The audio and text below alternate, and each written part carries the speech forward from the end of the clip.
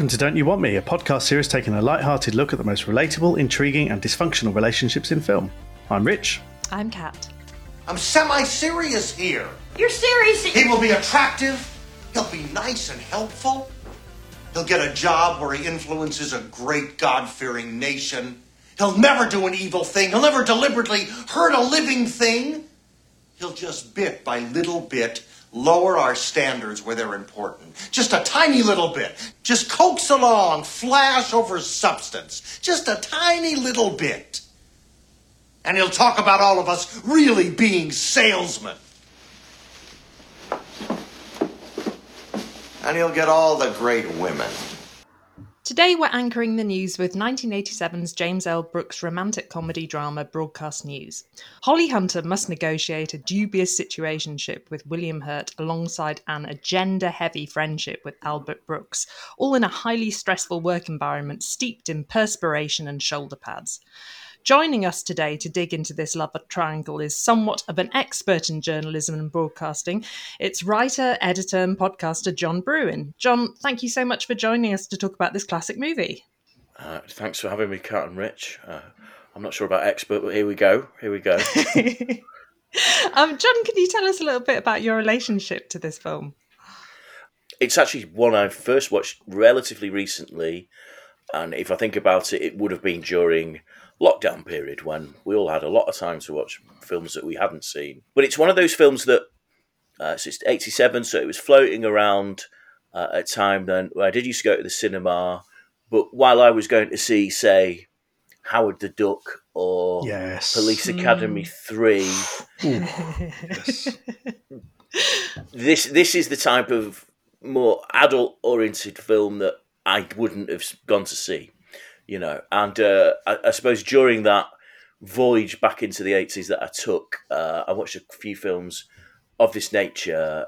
One that comes to mind is After Hours, that quite an odd Scorsese film. I don't know if you've seen that one. And then this one. And the 80s films, you're always hit by the 80s-ness of them. And even though this is it's an adult topic, it's about people who are not teenagers. There does appear still to be that slightly sort of John Hughesy element to it. That and I'd say the thing that really about 80s films that I'd forgotten, and this must be to do with the way that it was made for the cinema, is to sort of wake you up and realise this was the bit. And I'm not the world's biggest expert on musical instruments, but it's that electric piano that symbolises that this is a moment of romance or emotion shared between the characters. Yes. Do you know the one I mean? Yes, I do.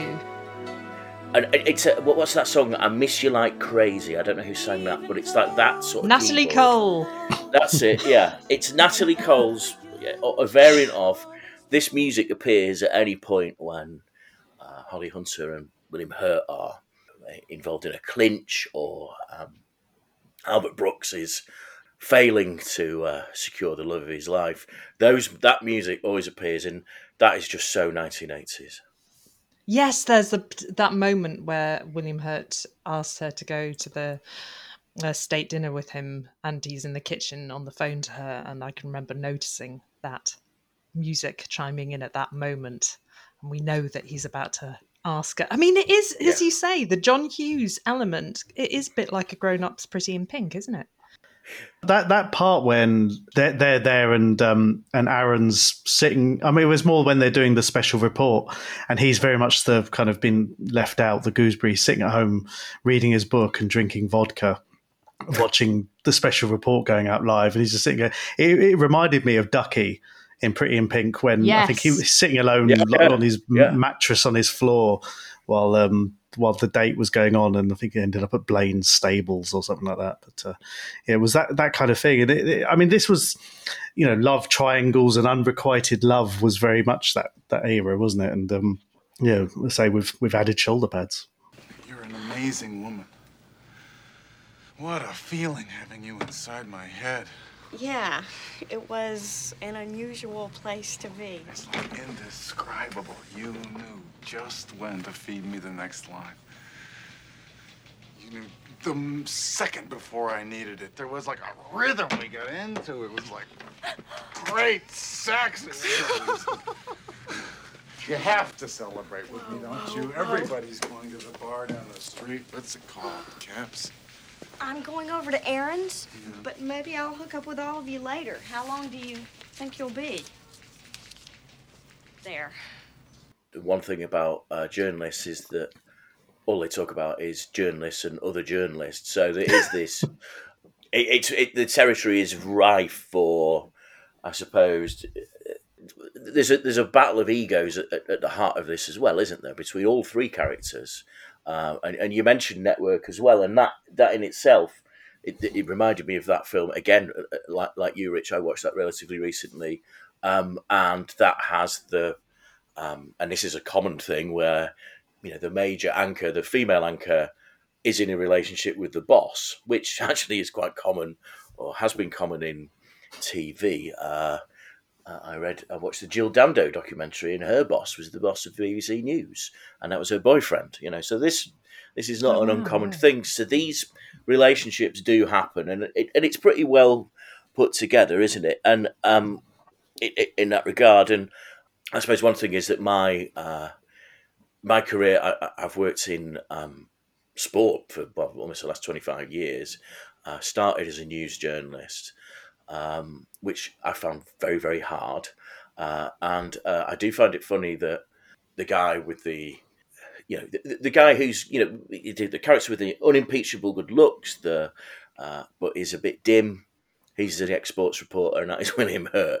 And it's and it's always that they're looked down upon. Now, I think that's, if you work in newspapers or you work in TV or radio, we are the toy department. That's what you referred to, and it's an easier life. You don't necessarily deal with Nicaragua or Libyan jets or whatever. Though, I mean, I find increasingly the job is more about geopolitics than it used to be. Though, actually, this being American journalism, I think one of the trends in American journalism is that a lot of the big journalists did start out in sports. So there you go.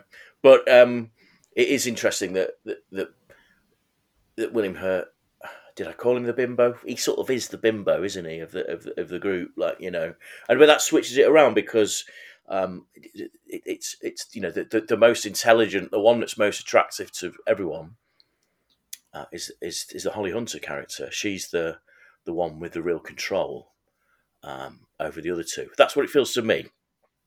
Yeah, I think that's what makes this a really interesting one, is that, as you say, the kind of tables turned a little bit there on some of the sort of gender stereotypes. Yeah. And you can see that one of the things that she's having most difficulty with is that she's attracted to Tom, but he repeatedly sort of says to her, you're a bit much, you're please stop picking me apart, please stop criticizing everything I'm saying, and she has that thing where she's like, oh, I'm kind of attracted to him against my will, and should I kind of try and flatten out my competence a little bit in order to make myself more appealing to him? And I really like seeing that as a dilemma that a female character is having. And John called him the bimbo, and I think I actually wrote down in my notes himbo. Yeah. You look at how, again, jumping around, the ending of the film is that she rejects him because ethically, morally, what he did with his sort of breakout story, as it were, goes against everything she thinks about. And it took that, and it was when Aaron kind of gave her the nudge saying, oh, he only had one camera. And it's kind of like, that's when the penny drops. And all these reasons that she had for kind of, like Kat said, going against her own type and thinking, can I have the simpleton who's really got great hair and go with that? But I mean, again, it was the 80s because, we're talking, 20 minutes before he'd been intimate with her work colleague before she rushingly sent her off to Alaska. Yeah, that twist at the end, this idea of journalistic ethics. Now, actually, this is one of these things that is almost like a transcontinental, a cultural difference. Now, because Americans take journalistic ethics really, really, really, really very seriously. Now, if you work in the British trade, we don't take it quite as seriously. Now, you might say that speaks to things like phone hacking or the way that certain publications behave. But the thing is, I don't know about you, but the New York Times is boring. The Washington Post is boring. They have a very, very... It's not all boring, but you know what I mean. They have a very prescribed way of journalism. It's taught as an academic subject. This idea of journalistic ethics, it's interesting. This film was made in 1987. By this point, dear Uncle Rupert Murdoch had already conquered New York with essentially British-style tabloid journalism. Who, where, what the people wanted to read. And this is an era before Fox News, of course, which is a mid-90s phenomena in which he captured and made a lot of money from making, broadcast news.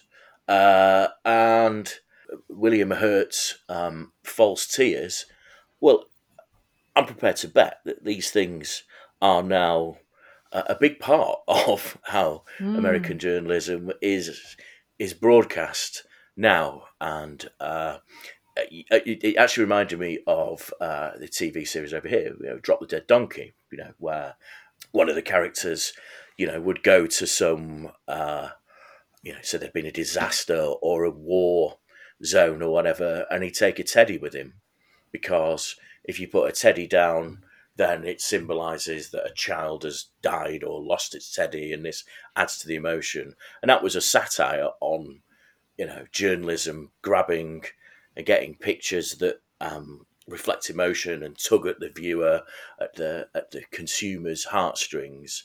And I do think that for that to be the hook line almost of this film it's what would be the word be? A sort of slightly pathetic ending to it, really, because maybe I'm used to working in a British industry where people fight dirtier for stories. I don't know, but that seemed quite tame to me. It's not Martin Bashir, is it? It's not. It's of course Martin Bashir, a man with zero reputation, but those type of tricks. Yeah. I found it actually quite innocent, really. Again, it made me feel a bit John Hughes.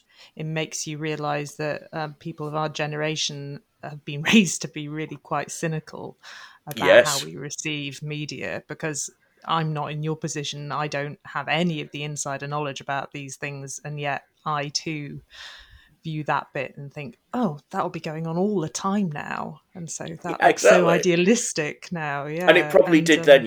It probably did then. Yeah, it probably did. I mean, one thing about that is that I think there's a distinction between the fact that at the end of the movie we're not told that Tom's character is evil. We sort of see him in the final sequence, and he's got his new wife, and she's, sort of getting on with him fine. It's more the distinction that she can't be with him because of that, because it sort of shows him up to be maybe not a particularly authentic guy in terms of how he expresses his emotions. Because there's also that bit with his father saying, if you want my opinion, that's not someone that can be very affectionate. And then she says, oh, what did he say about me? And he says, he says that you're great and fiery and expressive, and you think, oh yeah, he is just outright lying to her there. Not that you'd necessarily want to tell someone the truth about what your father said in that instance, but still you're kind of told that maybe he is a little bit too much of a phony for Jane. Are we sure it's his father? Because his father doesn't look old enough to be his dad. No, that was my first thought as well. They just got the same fella who played his dad in the first scene and sprayed his hair grey. I mean, Rich, what do you think Jane sees in Tom? Other than the dashing hair, I think, again, this is the kind of dilemma she has, isn't it? And as John mentioned, she's got this idea, not so much because she's not someone who seems to be focused on Guy. She's focused on being great at what she does. And then he comes along and he seems like he wants a girlfriend, a partner who doesn't particularly challenge him. And I think maybe that's the insinuation with the fiancé or wife at the end. And because, I mean, the first time when they go back to her room and basically he leaves because she critiqued him slightly, and he seems like he's very thin-skinned. And he's the sort of person that in 2023 would be blocking everyone on Twitter who challenged him and his various journalistic ways, which would be probably quite a few people. But I think it seems to be an interesting power dynamic, because as she's the sort of top producer who, over the course of the film gets a promotion, and he, I don't know, it's kind of painted that he's already quite a transient person and he's been at many other workplaces before. And I guess, I don't really know that industry, but is moving around that common? I don't know. Maybe John can say, but I think, he's gone from city to city to city, and they kind of parodied that in Anchorman, where everyone had been everywhere else and sort of landed in the same place. But I think here it just seems that he's this kind of dishy guy, and I mean, it's hard for me to say, but is he the kind of the ultimate catnip for women? She drops everything because he's handsome, and the fact that her colleague kind of asked her permission to go out with him because she'd seen that they'd been quite close together. It's quite an interesting one because, again, it just seems like it's there because she's a career woman and she needs a little bit of something to play off the unrequited kind of friend zone relationship she has with Aaron. Well, I think also there's something, isn't there, in the fact that he turns down her advances twice, I think, during the course of the film. And there's that thing where if someone kind of dangles something in front of you and then takes it away, there's also a feeling that he is sort of playing with her a little bit, enjoying her attention and kind of, coming close and then moving off. And that, I think, can be quite an addictive thing for people sometimes. And I am reminded that Albert Brooks plays the third wheel to Travis Bickle in Taxi Driver. So I'm sure we've all seen that film where he's actually quite a similar character when Travis takes her, rather unfortunately, to a porn cinema. He is the guy that has to sort of pick up the pieces of that. And I was also looking at other films I would have seen with Albert Brooks in, and he seems to be quite unfortunate because in even the film where he marries Goldie Hawn. I watched that last week. His character is interesting, isn't it? Because he is, I suppose he's painted as, much more across the subject, much more diligent, yet the one thing actually that you do have to compare him to William Hurt's character is that William Hurt is better at the bit that the public see, which is, the presentation to the camera, that great confidence that he has. The bit where Holly Hunter is trying to get his attention, and then he says, "Hey, I could hear you anyway." He's messing around with her. He holds that confidence, and that actually is. If you speak to people that have worked in the industry with, say, I spoke to someone worked with Tony Wilson, obviously a god where I come from, but that he didn't need anyone to tell him what to do. It was instinctive to him, and someone like the Aaron character does not have that, and he have obviously the sweat thing, and I was reading that. That's I think was that not that based on a story he'd seen himself, Albert Brooks, and said, "I want to replicate that," which I think it's a really good, it's a very funny scene, and but then again they themselves share that a moment together, don't they? That they obviously are rivals, but he tells him how to tuck in his blazer, look better, and tries to sit on the bottom of his jacket, which I never knew that one. I'm going to try that.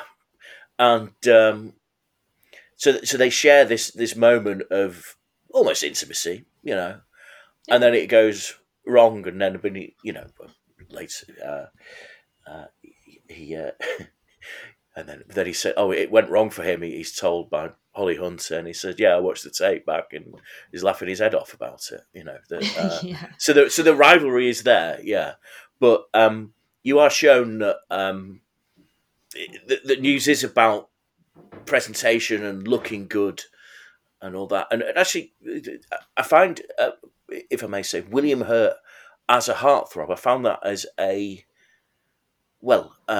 unfortunate in one sense because of certain stories that you may have read about him, following his death, and also that the first film I saw him in actually is his first film, Altered States. I watched that on holiday when I was about 14, which is a Ken Russell film, and as you can imagine, it's quite bawdy and weird and quite frightening for a 14-year-old boy. And also, he's one of those actors that became a character actor later, like Christopher Walken or John Voight, or even to sort of, is it History of Violence that he's in? And he's sort of almost reaching sort of Ed Harris levels of nastiness in that. And so to cast him back to the 80s, him being this slick, all-American, I found that not difficult, but it was strange to see it. It was strange to see it. I don't know. Like I had the same issue, like when Kat asked earlier about seeing him, and we talked about Holly Hunter fancying him, and I kind of thought he's not your standard. And I guess this is the contrast with looking back to then, and you think about it would have been, and maybe it is just too simplistic to say, had it been a Michael Douglas type, mid-80s Michael Douglas or something like that, it would have been a far more obvious thing. But I think, you think Michael Douglas is more pretty? Well, than not pretty, but I just kind of think that he had that kind of, when you look at him wearing that tight jumper in that nightclub in Basic Instinct, I mean, that's sure, but gone into a weird area here. I don't know. It's not the scene I remember, Rich, but I didn't pause that one too much. But I think what it's just kind of like John said, it's hard to see him as a heartthrob, and then conversely, I mean, I saw him in a film recently with Sigourney Weaver from before that, and that was another news one. It was an Eyewitness or something. He was a janitor or something like that. It's all very weird, and he played that creepy kind of guy involved in some kind of murder underground kind of thing. It was all very weird. And I don't know, I just kind of you can see it from one point of view, and I think he played that confidence really well. And I think more than him just being traditionally handsome or dashing, he played that kind of confident oaf quite well, the way he carried himself. And again, once he got put in front of the camera, he looked like a natural, whereas the first half of the film, he looked a little bit like he wasn't sure about himself and everything. And I think that's probably what she found attractive. Well, I think we should also remember that he's in Body Heat, which is notoriously one of the sexiest films. And I think that's what sort of catapulted him to fame.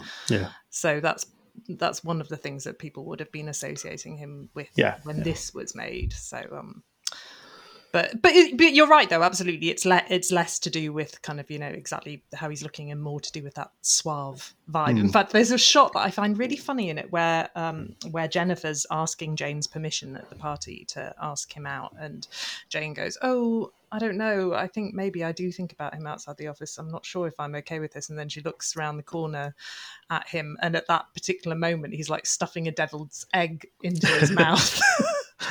sexy, and just looking a bit kind of awkward and like going really hard on the buffet in the way that I tend to sometimes.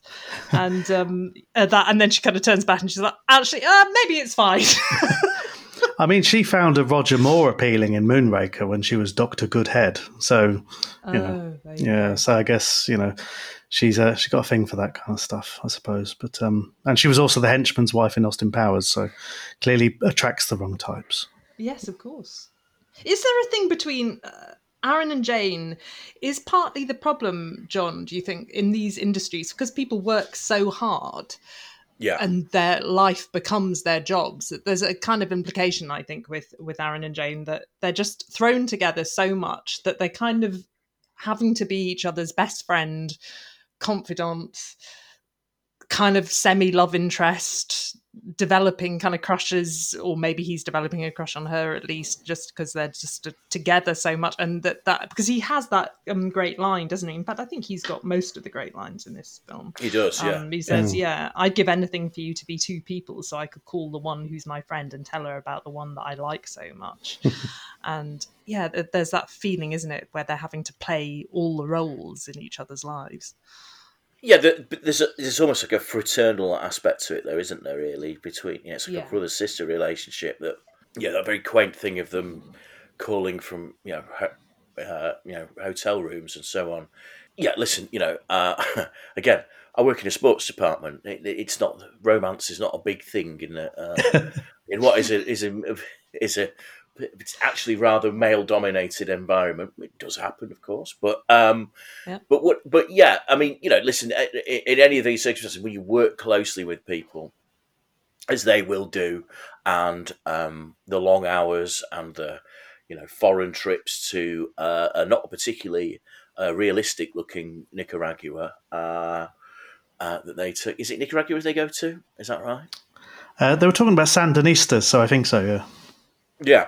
It had a look of a Burbank studio to me. I don't know about you, but anyway, they I suppose that's the issue, isn't it? They've worked together. The other thing is, of course, is that what they do share is that they are, again, from that, I suppose, that university class of journalism. There will have been, NYU or University of Columbia or wherever it is, one of these sort of big journalism schools, and he's the guy that's come from, the Midwest or whatever, and he is not, it's almost a sort of Jay Gatsby type of thing, and he is not of their intellectual class, and they are of a pairing, really, that those two sort of fit together in that group, and that certainly happens in the industry, because what they don't tell you about journalism is that there is a ruling class in that, and that those in the offices, the editors,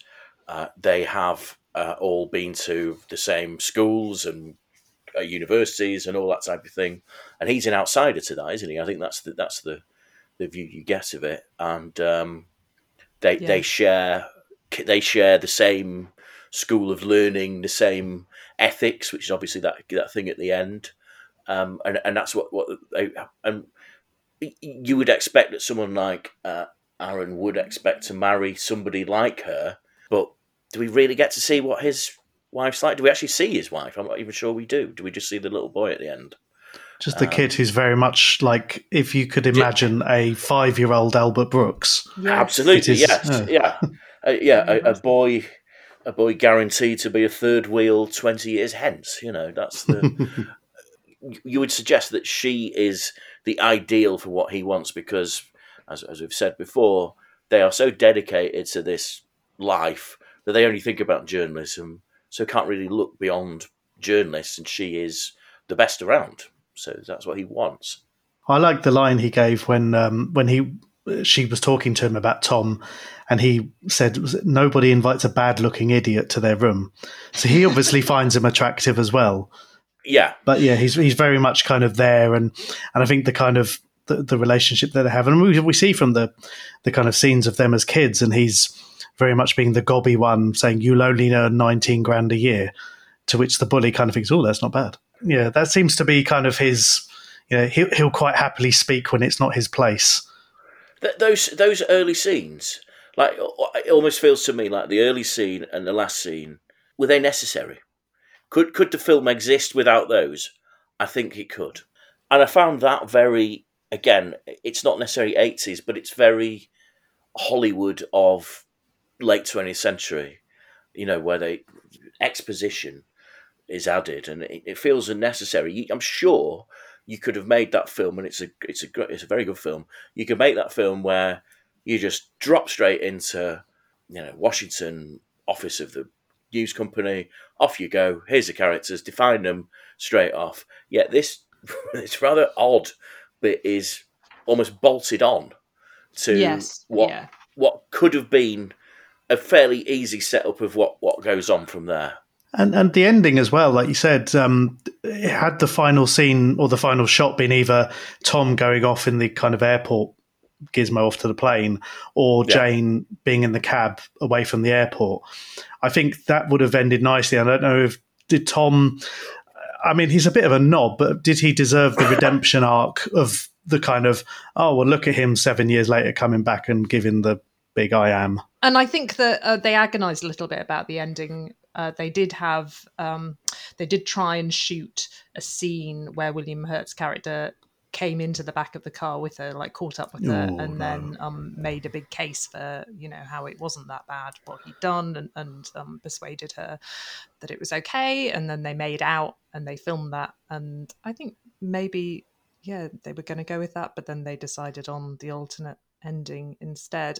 One thing that I quite like about it is that it shows her having a relationship with both of them that isn't romantic, and that for a romantic comedy is quite an unusual thing to do and sort of refreshing in some ways. Do we think that he's become the new Jack Nicholson character? Because the Jack Nicholson character it's a very small cameo. It's very good, actually. And it's fantastic. It's very well observed as well, you know. And that's the other thing, actually, the layoffs scenario.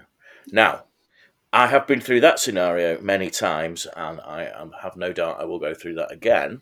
If you work at a journalistic, in journalism or in any company, and I've worked in an American company as well, and that same tension that's built into everyone losing their job or having to phone their wife to tell them that, you know, they're out. But it's very well observed, isn't it, that the station chief turns to him and he says, you know, it's terrible, all these people losing their jobs. It's like, well, if you cut $1 million off your salary, then maybe this wouldn't happen. And then, you know, he has to apologise for that, I think, is what happens next, isn't it? But is it that Tom becomes this guy? Does he become the next Jack Nicholson? I think so. I think that's kind of mentioned at some point that Jack Nicholson retired. Yeah. I think that's, if not implied, I think they may have mentioned it in passing. But he says, doesn't he, that he doesn't want editorial control, doesn't he? And is it his speech at the end? So it's always he's got the cat that's got the cream without actually having to do any of the work. I mean, it's an ideal scenario. It's just, and it's always as if actually they've worked out that what Tom is good at is the presentation. He doesn't have to do the rest of it. Just write it for him. And many, many stories about American anchors, and there's some, you know, that appear. You see clips that, you know, didn't make it onto TV of them going absolutely insane and kicking off, and you wonder if he is one of those monsters. But I think that's almost the implication with the Jack Nicholson character, isn't it? That if his script's off, he'll kick off and all this type of thing. And I suppose that's just one of those things, what ifs, isn't it? Rather than we never know. There wasn't a bigger star in the world, was there, at that point in Jack Nicholson? I don't think so. Probably not. I mean, bear in mind, I think I had a look earlier. James L. Brooks directed 6 films. Jack Nicholson was in 4 of them. Right, so they're obviously pretty matey. Yeah. Because he did, as a Terms of Endearment, As Good as It Gets, and then another one, which I can't remember. But yeah, I mean, to turn up and apparently didn't get a salary and just turn up and did the cameo was amazing, because he wasn't in any of the publicity or anything like that. But when you kind of look at that, and it is very much, as you say, the presentation, they literally, like a dummy, they just kind of wheel out, read the auto cue and go away again, and don't bother yourself with the news. Don't bother yourself with what's going on or put any of the legwork in. Just read it and look handsome. Go on. Yeah. Yeah, the only person that doesn't have to bother about the news is the bloke that reads it. That's the... Yeah. Now, if there's anything I can do for you, well, I certainly hope you'll die soon. That's the thing about the distinction between good performers and the people that have to research and write things, and that isn't really very often covered in mainstream movies. It's quite good. No, it's pretty. I mean, listen, I'm sure there are great holes in the technical bit, and there's that set piece, isn't there, where she's directing, putting a piece together, and it's against the clock, and that gives you an edge of the tension that will go on. And I work in on a newspaper, and of course, you go against deadlines all the time, and there's this huge countdown, and then it all goes mental for an hour, and then it all calms down, and they did actually reflect that very well.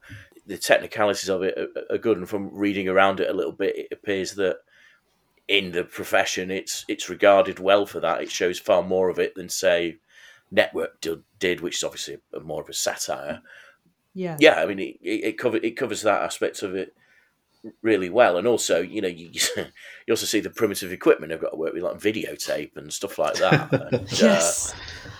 It looks yes, difficult. that Joan Cusack run with the video. Yeah. Fantastic. Yeah. You can see that James L. Brooks is quite involved in The Simpsons. That was very much a kind of Simpson-esque scene of her running, and just kind of that's bit of slapstick, a bit of peril. That you could have seen Homer or someone like that doing that and banging into a filing cabinet and overstepping a child. It was that kind of stuff. I mean, Joan Cusack's great in most things she does, but there it married that and that little bit of peril, and it was certainly better than the ending of Ferris Bueller. But the thing that used to annoy me was you go around to people's houses and say they'd be, I don't know, smoking something or something like that. They always put on The Simpsons, and you just have a room of people sitting there giggling. And I just think, oh God. And it was terrible. It wasn't really my scene, but I actually looked at James L. Brooks' Roll of Honor, which is obviously, a decorated career. But I've seen more episodes of Taxi than I have of which is permanently on wherever you go in the world. It would appear to me, it was big in Australia when I was there 25 years ago. When I went back to the States a few years ago, it was still on the TV. So there's a guy that is a huge success, and he's now devoted himself to The Simpsons. I read, having had a pretty successful Hollywood career as well, Yeah, but say Albert Brooks was the voice of one of the best villains in a Simpsons episode in the kind of Bond parody one. It's called You Only Move Twice, and then he was the voice of the villain in the film. Like to own the Dallas Cowboys. I bet people laughed at you when you told them that dream. Yeah. Homer, don't give up. They laughed at me the first time I wore jeans with a sport coat. I was the first wealthy man in America to ever do that. Now they all do it.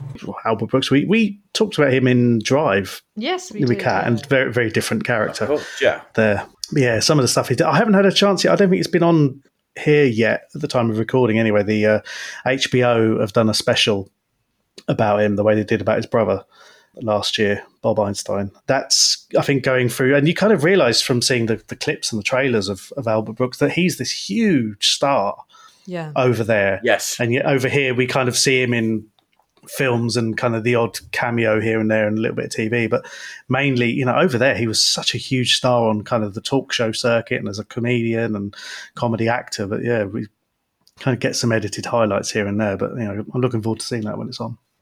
Do you think that that if he had played his cards slightly differently, Aaron, that he might have been able to win Jane over? Yeah, I think he kind of reacts when she comes to his place after the correspondence dinner. I think and bear in mind, she when she left Tom at one point, he shouted at her and she told him, basically, don't raise your voice at me again. Yeah. And then when she said, I can't remember the order, when she said, I think I'm in love with him, and he went and he shouted at her and said, get out. Yeah, he's quite awful to her on A View Askew. And that line that he says about my youngest son will say something and I'll tell him it's not nice to make fun of single fat ladies. Yeah. I think, like, God. Yeah, that is a really weird thing to say. Yeah. He's not the coolest in the heat of romance, is he, old Aaron? No. He lays it all out there, which, maybe that's the best course of action, but, and obviously, as we find out, he's very happy in the end, but he doesn't get what he wants through that approach, so maybe he learnt a few lessons there, I don't know, but, that outburst, and when he calls, I mean, Tom is a bit of a wally, but he's not the devil, is he? No, I mean, absolutely not. I mean, okay, and he did the crying thing. Actually, the crying thing does not put the director or the production assistant almost ask him to do that while they're shooting that scene. Or they certainly recommend that. Yeah. They certainly recommend it, don't they? Yes. Yeah. Suggest it as a little addition. Yeah. Yeah, it would look better. So he goes, "Oh, hang on, I can do this." One thing I don't like also is the way Aaron, when they're watching that footage initially, sort of goes like, "Oh, you really blew the lid off Nookie there," and he kind of makes light of the subject matter in a bit. Wow, yes. I mean that is actually the subject is it is a very serious topic, isn't it? And totally. is that it was regarded as not as serious a topic then? I mean, it's difficult to know, isn't it? Because of the way it is treated relatively lightly. Would a film now choose that as a set piece in a film? I suspect it probably wouldn't for obvious reasons.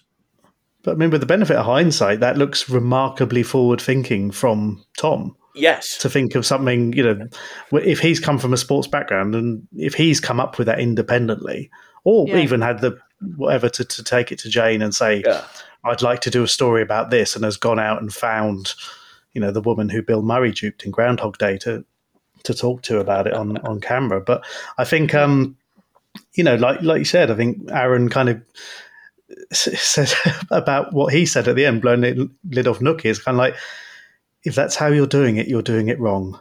And I think that that particular comment anyway doesn't come out very well. One thing I noted actually, when he did tell Jane, "I'm in love with you," at his flat, she visibly winced or flinched. Really, yeah.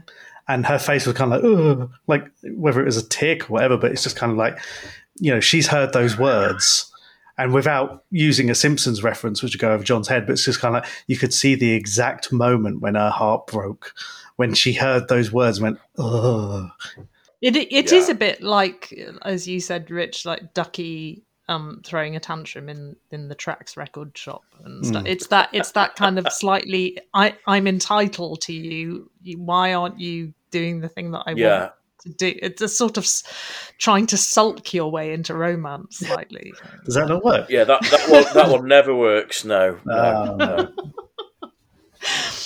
One thing I really like is the repeated thing of Jane crying at her and I think that's really good, because I think that now, if you had the equivalent film, if you showed your heroine taking, looking at the clock, thinking, yeah, okay, I've got a spare few minutes now, and now I'm just going to spend a few minutes crying, you'd probably be told, like, no, she doesn't look like she's an empowered enough character. You've got to make her look more empowered, and crying isn't empowered. And I quite like how that is, just part of who she is. She's incredibly good at her job. She's at the top of her game, but she also needs to, let the kind of valves clear every now and again, because it's so stressful. Didn't they do that in Succession? I think Shiv does that in the last series. She books a meeting room so she can have a cry. Oh, yeah. And I think, whether that's from here or not, I mean, obviously there's parts of that are a little bit based on broadcast news. But yeah, I think that kind of shows that, if she's able to set aside that time. But one of the things I shouldn't find it hilarious, but one of the bits where she was crying, I think, in Central America, and she's on this jetty crying and, on her knees, and behind her there's just a local woman going about her business, hanging up some washing. Yes. Like, there's the American woman crying, and I'm just going to carry on with life. Well, is it the Joan Cusack character that says, you like, I've got utmost respect for you, I just wouldn't want your social life? Is that what she says? She says you're my idol, not socially, obviously, but otherwise. Yeah, which is a brilliant line. Such a great line, so good. In a newsroom, in any office, of course, there'll be those that are playing out the drama in front of everybody, aren't they? And there's always the almost the chorus line to deliver those type of comments. It's almost like that's almost like a Coronation Street line, isn't it? That one, just of taking down that highfalutin, all powerful exec who's is going to the top with just this, your life is a mess. And that, I suppose that is actually one of the essences of the film, is that, as successful outwardly as these people might be, it's difficult to make a success of life when you're under pressure, and just because you are an intellectual and a journalist doesn't mean that you can conquer the rest of life's challenges. And that appears to be particularly Holly Hunter's problem, and Aaron as well. Tom just cruises through life doing what he likes, it would appear. Failing upwards. Absolutely, yeah. That's a great thing about it, in that it shows that someone like Jane can be so on top of her game, but she's still having the same kind of problems that you might feel when you're like, why hasn't he called me yet? Or it's that all of the same kind of insecurities, and that no matter what happens to you in life, you can't get rid of your just essential vulnerability, and that that feeling, that thing that his father says about just that feeling that your intrinsic personality might just not fit very neatly into particular. Because when you see his new wife at the end of the film, she looks so different, doesn't she, to Jane? Yes, such a different role that she's playing there, and you think, he couldn't have ended up with Jane. That's his new wife, I love the bit during the layoffs. I know John sort of hinted at earlier, when you can imagine when the head of the studio, whoever it was, head of news, said to Jack Nicholson, "Well, we could save these jobs if we shaved $1 million off your salary." And I was kind of thinking about that, say if they walked around, the BBC with Gary Lineker saying, "Oh, we're going to cut you," but and the kind of look that Jack Nicholson gave him was just kind of amazing. Like, "What? No, just no." And the grovelling around it. "Oh, it's just a joke. I'm sorry, Jack Nicholson." No, I mean, funny enough, I've been in a situation before where, I was made redundant myself 5 or 6 years ago, and you get a lot of, "Oh, well, that's terrible." But, there's no sort of sacrifice, anything I can do to help you sort of thing. And but not that. But not necessarily that, and that's and that's fine. That's all you have to say, really. But the idea of top execs taking a cut when those at the bottom lose their jobs, well, that doesn't happen in any organisation, as far as I can gather, and particularly not news. I mean, like, listen, you're speaking to me. Last week, 450 people lose their jobs at Reach, and this is what happens the whole time. And it's again, as I said, it's well observed the way that carries on, that process carries on. That they depict that fear in the office that that's going to be the end of you. I suppose the one thing is that they're in Washington, where other jobs will be available, but if you are out in the CBS offices in Reno or whatever, then oh dear, that's that's the issue. It's a tough old world, and jobs get cut, and in America particularly, it seems to happen all the time, and still does, and has done since that era. Yeah, and it was John Cusack getting sacked as well. The messenger throwing his bag down, shouting "assholes" or something like that. That's not the reason you're not coming. Of course it's the reason. It's terrible what you did. We disagree on how god-awful it was. Why don't you come with me? We'll disagree and we'll get a tan at the same time. He may have seen her as some kind of sex mentor. Some sort of muse. Yeah. Yeah. So like basically if I sleep with you, will you give me tips on how to improve my performance at work? Yeah. And I think that may have been part of it. I think he did seem quite keen from the off to get her feedback, and he clearly respected her to some extent as a professional. But I think that was partly why he was interested, I'd imagine. Well, yes. Maybe I'll answer this. You too, Rich, of course. But his, when he's Tom is caught in these flourishes of. He almost gets ahead of himself. These romantic things about, I feel like you're inside my mind. And then, I mean, come on. Is that not a bit much? I was half hoping I wouldn't have a good time tonight. You know why? Because you're nuts? Right. Isn't she fun to tease?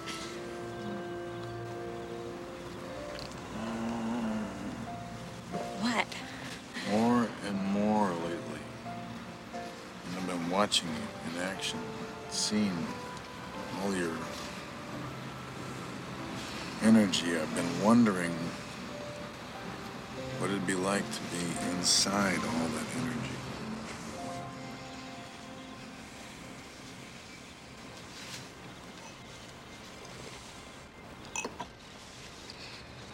Me too. After they've done the special report and he, do they ace it together, he runs out and they celebrate together. And then he says something similar to her at the ball, which is something about being inside. And it's like, wants to be inside all that energy. Yeah. Yeah, it's like, And she rebuffs it at that point, does she not? I think she's a bit like, hang on. He goes a bit too far. Like his sort of romantic lead he's not even that good at that, is he? Yes, she calls him on that, doesn't she? She sort of says, you're trying to make it all about heat and sex, or, you're kind of, and then she says, maybe you're just trying to sort of, say everything that comes into your mind because of, kind of growing intimacy. But I think that the fact that he does on those two occasions do that does mean that the fact that he doesn't go to bed with her, or he sort of decides not to at the last minute on both occasions, you do feel like she is being played with a bit. Because as you say, if someone was going to say that to you, you think, well, then if I'm up for it, then I kind of expect that you're going to be up for it because you've laid it on the line so strongly. So then when they're just like, actually, I think I have to go to bed. I've got to get some sleep tonight. My father's coming tomorrow. You'd be like, oh, God, now I feel really toyed with. Yeah, that's... yeah. And then the holidays at the end, we can just sort it out on a holiday when we get there. Well, that one never works. So, you're on an all-inclusive somewhere and you hate each other. It's like, oh, God. We're trapped in the middle of nowhere and it's an hour to the airport. In the Dom Rep or somewhere like that, Magaluf. Yeah, he has a sort of a rather surface-level attitude to these things, doesn't he? I'll just come on the holiday. We'll see how we go, And she seems like the last person that would ever do anything like that. Yeah. Yes. It would have made the ending of Top Gun very different if Maverick had said to Iceman, what a feeling having you inside my head. You can be my wingman anytime. You can be my wingman anytime. Bullshit. You can be mine. Like a victory for him to show that, I blew in from wherever into Washington from the sports department and I still got the girl that none of you could get. If we're talking like using your football head, John, is this like Man United going to the Club World Cup in 2000 and just turning up and thinking they could roll over and getting beaten by the locals? Well, they drew with Necaxa, and lost to... Yeah, they drew to a Mexican team. We'll turn up and win, we'll be fine. Yeah, and then they end up playing beach football, it's sort of true, yeah. But you get the impression that Tom has had quite a lot of success with women. He's not lacking in confidence in that regard. No, I think. Do you think that's why they make the choice to show us a little bit of the post-coital scene between him and Jennifer? Because that's quite. We get a little bit of an insight there, don't we, into just sort of like his ability to go to bed with women and have quite a good night with them, and it not be, anything. It was the 80s. People still have sex now, I think. Okay. In her second bedroom, which is now a walk-in wardrobe. Yes, I enjoy. I was quite envious of that. I was like, oh God, I like that. What do we think about the use of shoulder pads for Albert Brooks? Did she pass? Is what she passes over her shoulder pads to him? And then he lost one because he said it may have drowned in the sweat. But she wears a shoulderless dress.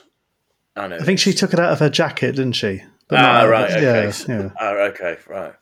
But it is a peak era for shoulder pads, isn't it? It's quite an interesting moment. So I cut my bit in where I said it was the 80s.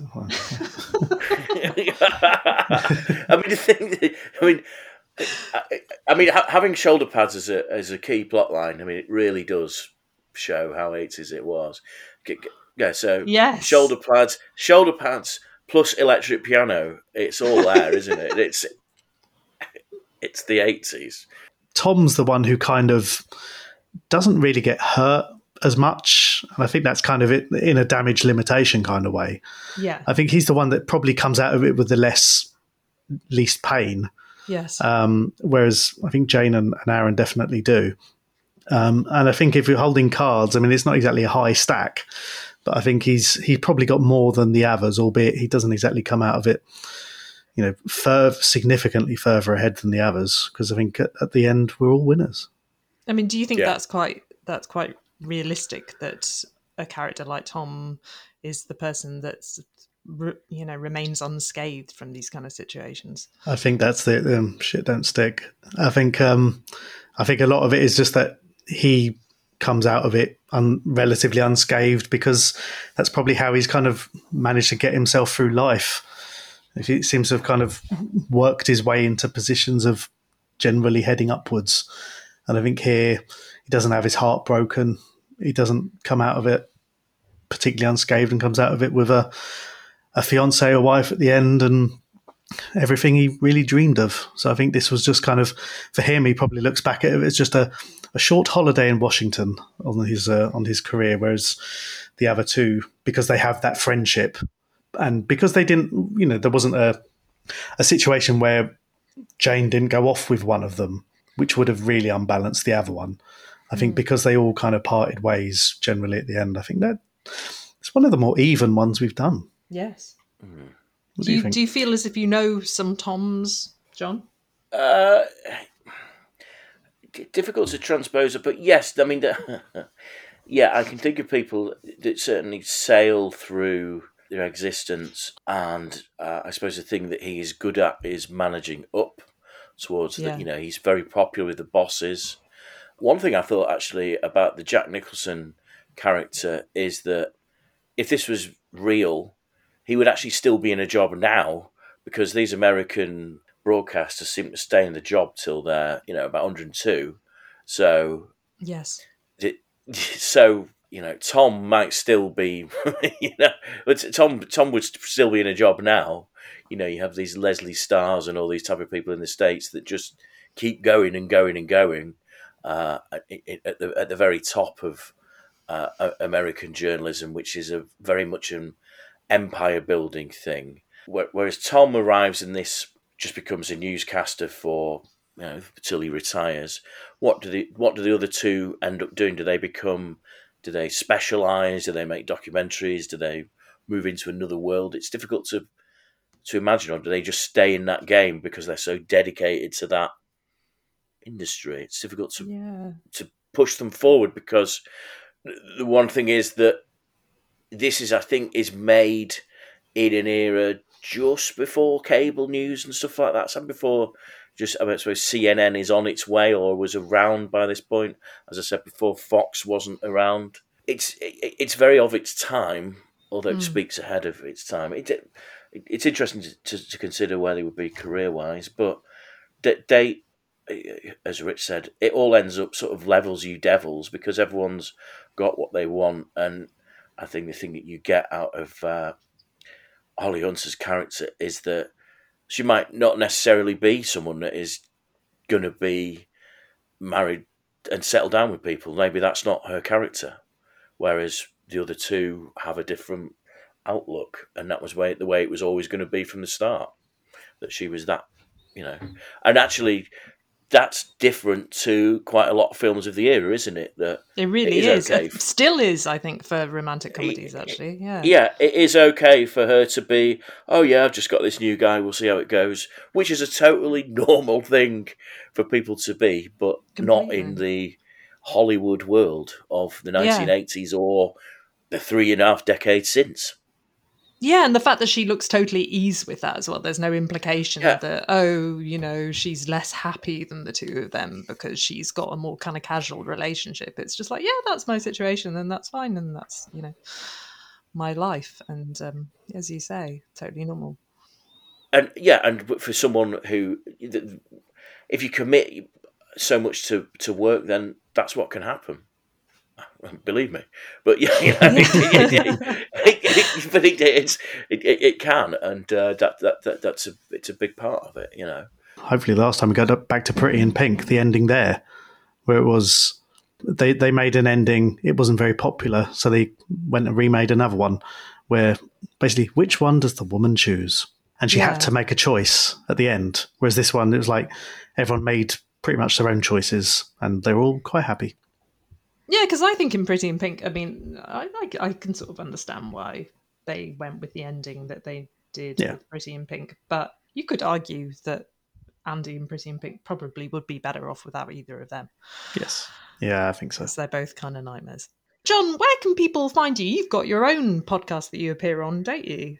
Yeah, I'm a regularly appear on Football Weekly, The Guardian's football podcast. And you can read some of my dribblings in The Guardian as well, and various other places. Who'll take me? So if anyone wants to take me, take me. So that's mostly it. A freelancer, gun for hire, etc., aren't we all? And we are all these days in the post-broadcast news media makeup. But yeah, Football Weekly, listen to that. Occasionally get me talking about films and music, but most of the time it's just football, I'm afraid. I follow you on Twitter, John, and you talk about all kinds of things on there. Yes, absolute nonsense. Not at all.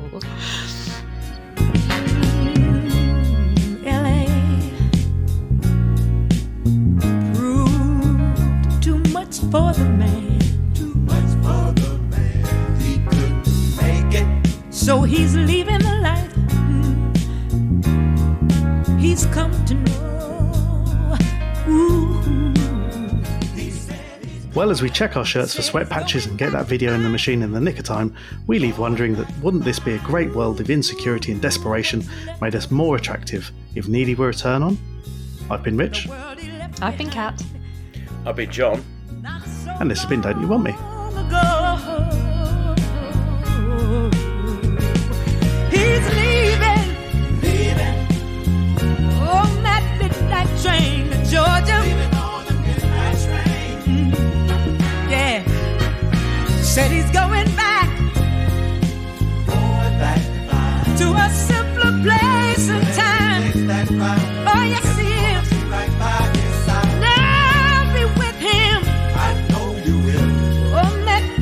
Train to Georgia. Leaving on a midnight train.